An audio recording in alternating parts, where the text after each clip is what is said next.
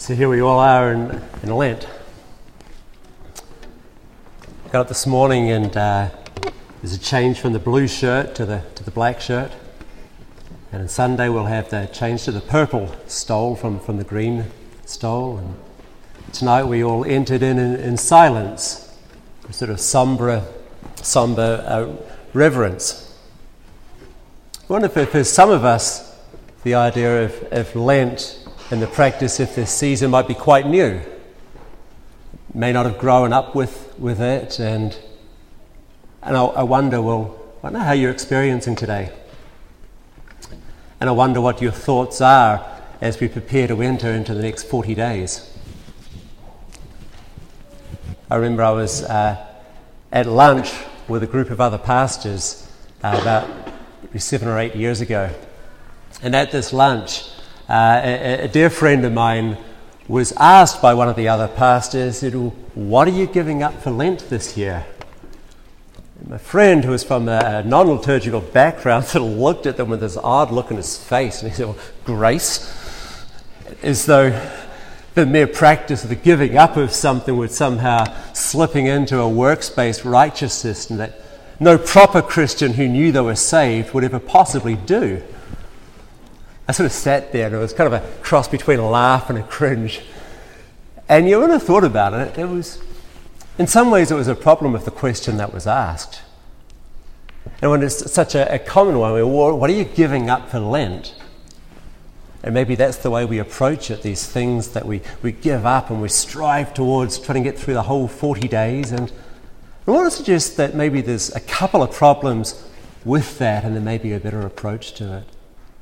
First problem is maybe it puts too much on ourselves and we think about, I don't know, is there a chance to become almost smug in that, well, I'm giving up my coffee or my chocolate and I've got through the end of it. Good on me. Or maybe a despair when I struggle to give up something that would be a luxury for most of the world and I can't get rid of it for 40 days. Maybe I'm despairing about it and it just makes me feel worse and more inadequate. And you're thinking about that and maybe the problem with what are you giving up? As I was reading Psalm 103 this week, it resonated with me and I thought it offers us something here on this Ash Wednesday and as we look forward to the Lenten season. I like Psalm 103 because in some ways the psalmist looks and as he kind of picks up, I looked at this, echoes of the Shema in it. There's this wholehearted love of God in all our life. This idea about remembering God. This idea, tell about God's words, when you're sitting and when you're walking and in the morning and in the evening and in your personal life by having it tied onto your hand or written and tied as an eyelet over your forehead. And then in your home, having it on your door frames, and in your communities on the gates. And the story is basically saying, hey, get liturgical on it. Remember this. Remember these things. Keep it near. And I look at that and I think the psalmist in many ways, as he's exhorting himself, bless the Lord, O my soul, and all that's within me. Bless the Lord. A wholehearted devotion to this one true God. He comes, he says, well, remember. I'm going to say there's 4 things within this psalm. And so as he remembers, the psalmist is going to do it by song. But I think he sets up maybe an interesting way we could look at it and say, instead of what we're giving up, I wonder if a better question is, as we start on this Ash Wednesday and we look forward to the season of Lent, maybe it's a case of asking ourselves, what are you remembering this Lent, and how will you go about doing it? What do you need to remember this Lent, and how will you go about doing it? The psalmist does this, and it's in the form of a song. Let's start off the first thing. If you have scriptures with me, turn to Psalm 103. And after this exhortation to bless the Lord, first one, what he uses, forget not the Lord's benefits. Remember the benefits of the Lord. And he starts off this, what are these benefits? Well, in the first verses 1 through 5, it says, maybe to an individual. He looks to himself. And it expands out from there as well and says, in the remembering of Yahweh, remember that the benefits to the whole covenant community as well. Remember, this isn't just about self, although it is, but it goes wider into the community. And he starts off, he says, remember his benefits. He forgives all your sin. Remember, the Lord forgives sin. In the Psalm, he uses all three of the Old Testament words for sin: iniquity, sin, and transgression. This reminder that as far as the east is from the west, it's how far he removes them from us. He goes on, he says, he heals all your diseases. I think that's not just a medical term there, but it's in a broader, it's almost he will heal the whole sickness of creation. Put right what is wrong. Put right all the fractures that have happened from our disobedience. And then at the end he says he will redeem your life from the pit, this great rescue. See the centrality of this forgiveness on offer if we'd receive it. It's a beautiful progression, I think, out of this true reality as well. It's a forgiveness that heals. It's a forgiveness that redeems life from threatening death. And a forgiveness so adorned with the steadfast love and compassion that it makes it possible to experience life as good again. And the result that life is renewed. And the psalmist, he says, hey, just as you're remembering the benefits of the Lord. And that kind of gets us to the core of Ash Wednesday, because the starting off place for this the journeying and of this focus on forgiveness, this forgiveness that ultimately ends up in a call to life, we've got to remember our need. Frankly, it's so easy to go through and we forget that. We forget to remember the benefits of the Lord because we don't recognize our need for them. We go on about our own life and we put our focus not on the Lord. Our heart's love is drawn to other things, other objects of desire, and over time we liturgically forget through the patterns of our lives, the patterns of our thoughts, patterns of our habits, and the way we use our resources. And so we have to start, and in the psalmist 14 to 16 he says, but God knows what we're made of. We forget, but the Lord remembers that we're dust. As for man, his days are like grass. He blooms like a flower of the field. When the wind passes over it, it vanishes and its place is no longer known.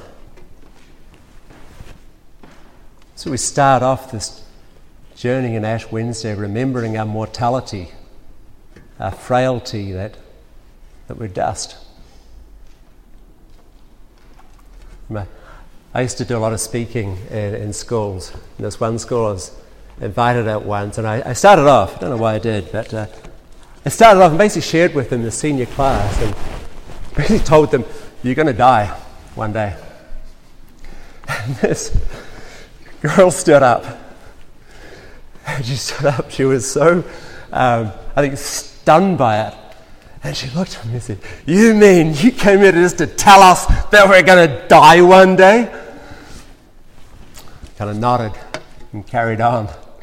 There's an aspect in standing here tonight. It takes me back to that time, standing and say, hey, we're all going to die. Surprise. And it's a reality, and it's a helpful place to start. It's a sobering place to start. But it's a freeing place to start maybe in the end in mind. I certainly remember in my own life I was bulletproof. A 25-year-old thought I could do anything and just had no direction, and out of the blue, one of my closest friends was killed in an accident overseas. Just a minute, sudden realization of mortality, that I wasn't indestructible, that the psalmist says, remember you're dust. To dust you'll return. It's in perspective. Ash Wednesday does this. I mean, so often when we think the alternative to that is I forget that and I elevate myself into some sort of godly nature. I put myself on the throne, myself as sovereign, and go about my business and make myself the center of my life. And it's an orientation inward. Maybe at its worst, it results in sort of a hedonism where I just have to cram in everything, suck the marrow out of life and do everything I possibly can through a bucket list. Maybe I'll get that out of it, but remembering we're dust remembers our creatureliness, and it remembers that we have a creator that we're dependent on. And the psalmist says, remember this. Tonight, when we come together, the way we'll remember that, what are you remembering tonight and how are you going to go about it? We're going to remember it by the imposition of ashes on our forehead. We'll hear the words, from dust you were formed and to dust you'll return.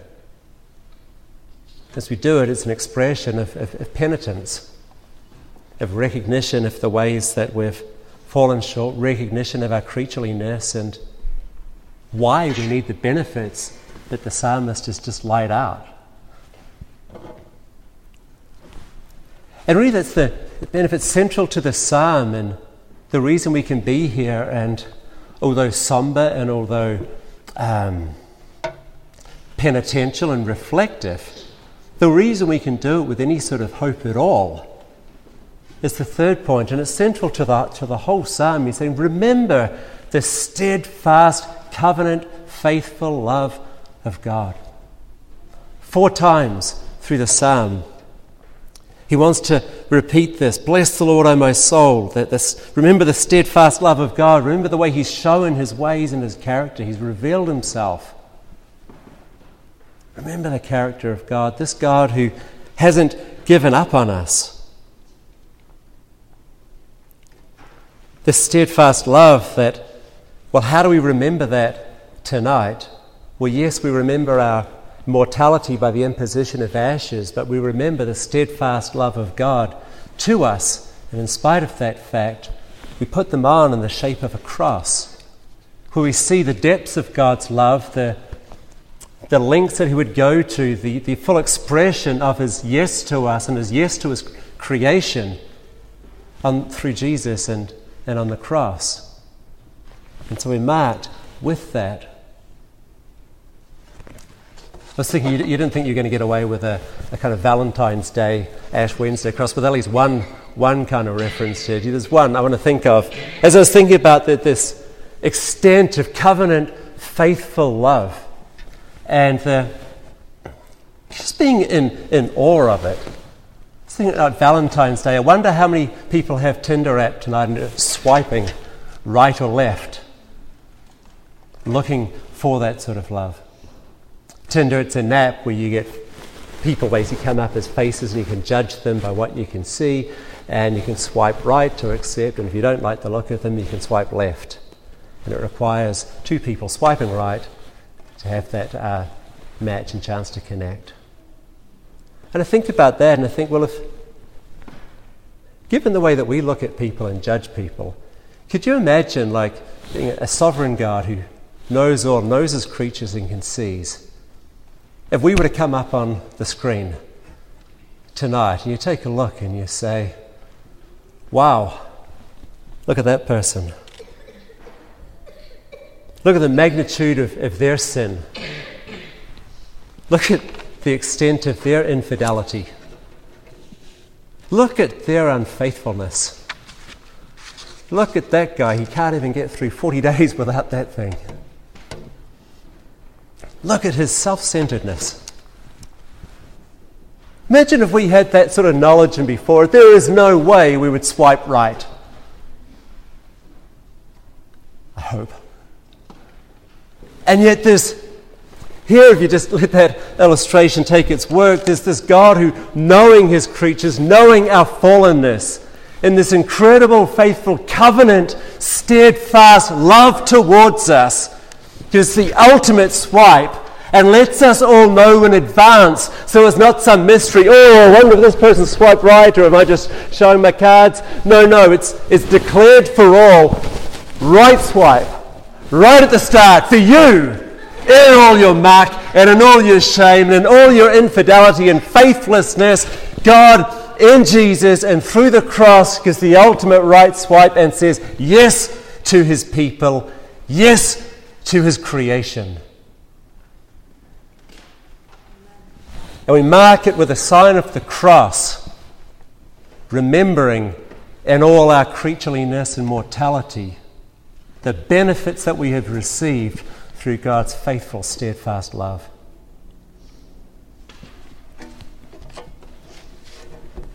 And then in concluding, the psalm, he looks and he talks, well, if this is us and we're like grass that withers and fades away, well, the Lord is everlasting. He is sovereign on the throne from eternity to eternity. It's the complete opposite. And he says, remember. We want to remember the sovereignty of God and observe his precepts. In verse 18, of those who keep his covenant, who remember to observe his precepts, the Lord has established his throne in heaven, and his kingdom rules over all. Praise the Lord, all his angels of great strength who do his word, obedient to his command.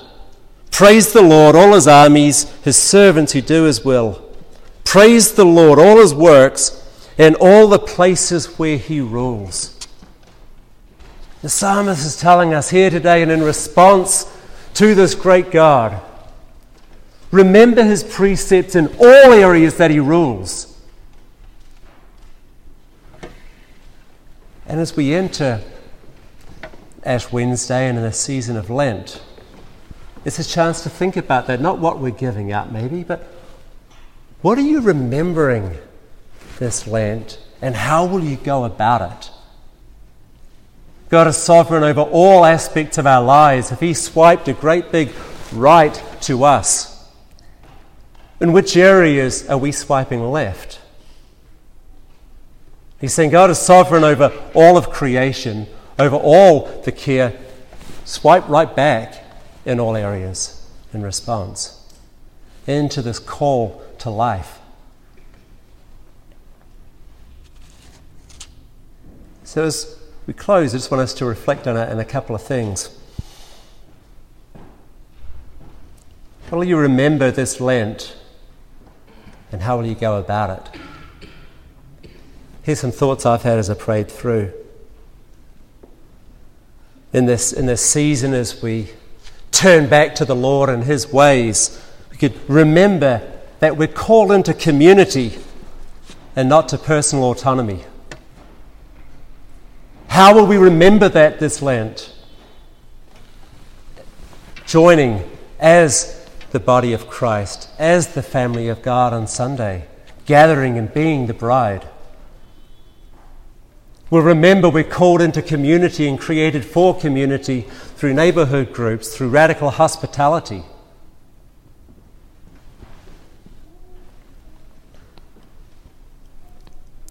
Might remember our need to hear from God amidst the competing voices of the world. How will we remember that this Lent? Well, we do it by silencing our TV screens, social media accounts and phones, remembering we need that word that brings us life, the word of blessing.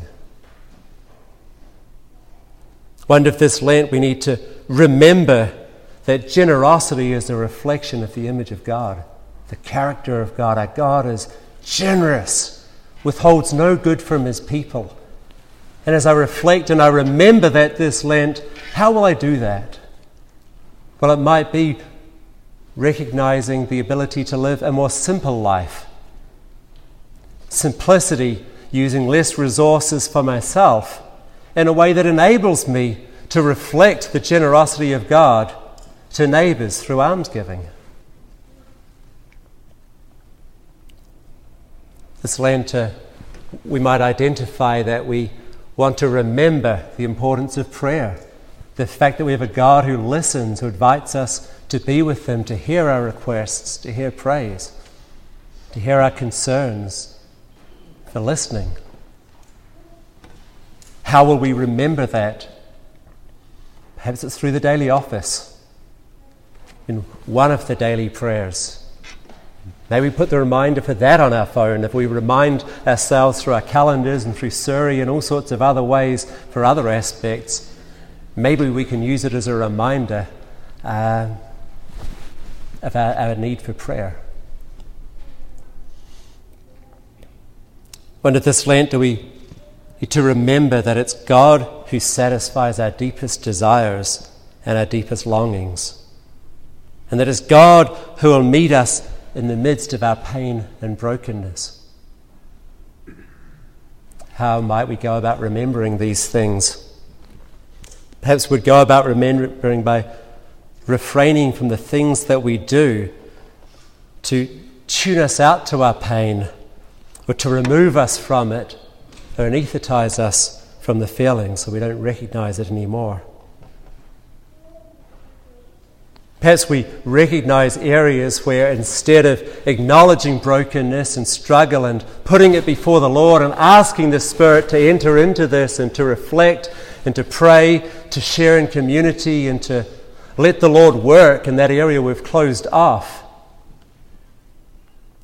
Maybe it's a case of recognizing ways that instead we've tried to escape these thoughts through television or travel or food, anything. Maybe in this next 40 days, we need to remember the covenantal love of God and its centrality in our marriages. We need to remember the benefits of this steadfast love as the means of forgiveness and healing and rescue from trouble. How will we remember this Lent? Beginning and ending with the gospel each day. That God in His faithful covenant love has forgiven us, provides the response for us to respond to others. Maybe lastly, we want to remember God's sovereignty in a season of waiting or wilderness or trial. How might we do that? Maybe retelling the stories of God's past faithfulness, reading the Psalms, back into community, testifying, remembering as the psalmist has done. I love the model of the psalmist here that he gives us. Not what are you giving up this Lent, but in response to God's love and His call to life, what do we need to remember? And how are we going to go about it? It starts tonight on this Ash Wednesday, and the first thing that we do is to remember our mortality, remember our need for forgiveness, our need for healing. How will we do it? We do it through the imposition of ashes, but in the mark of the cross, God's sign of His ultimate swipe right, His faithfulness towards us.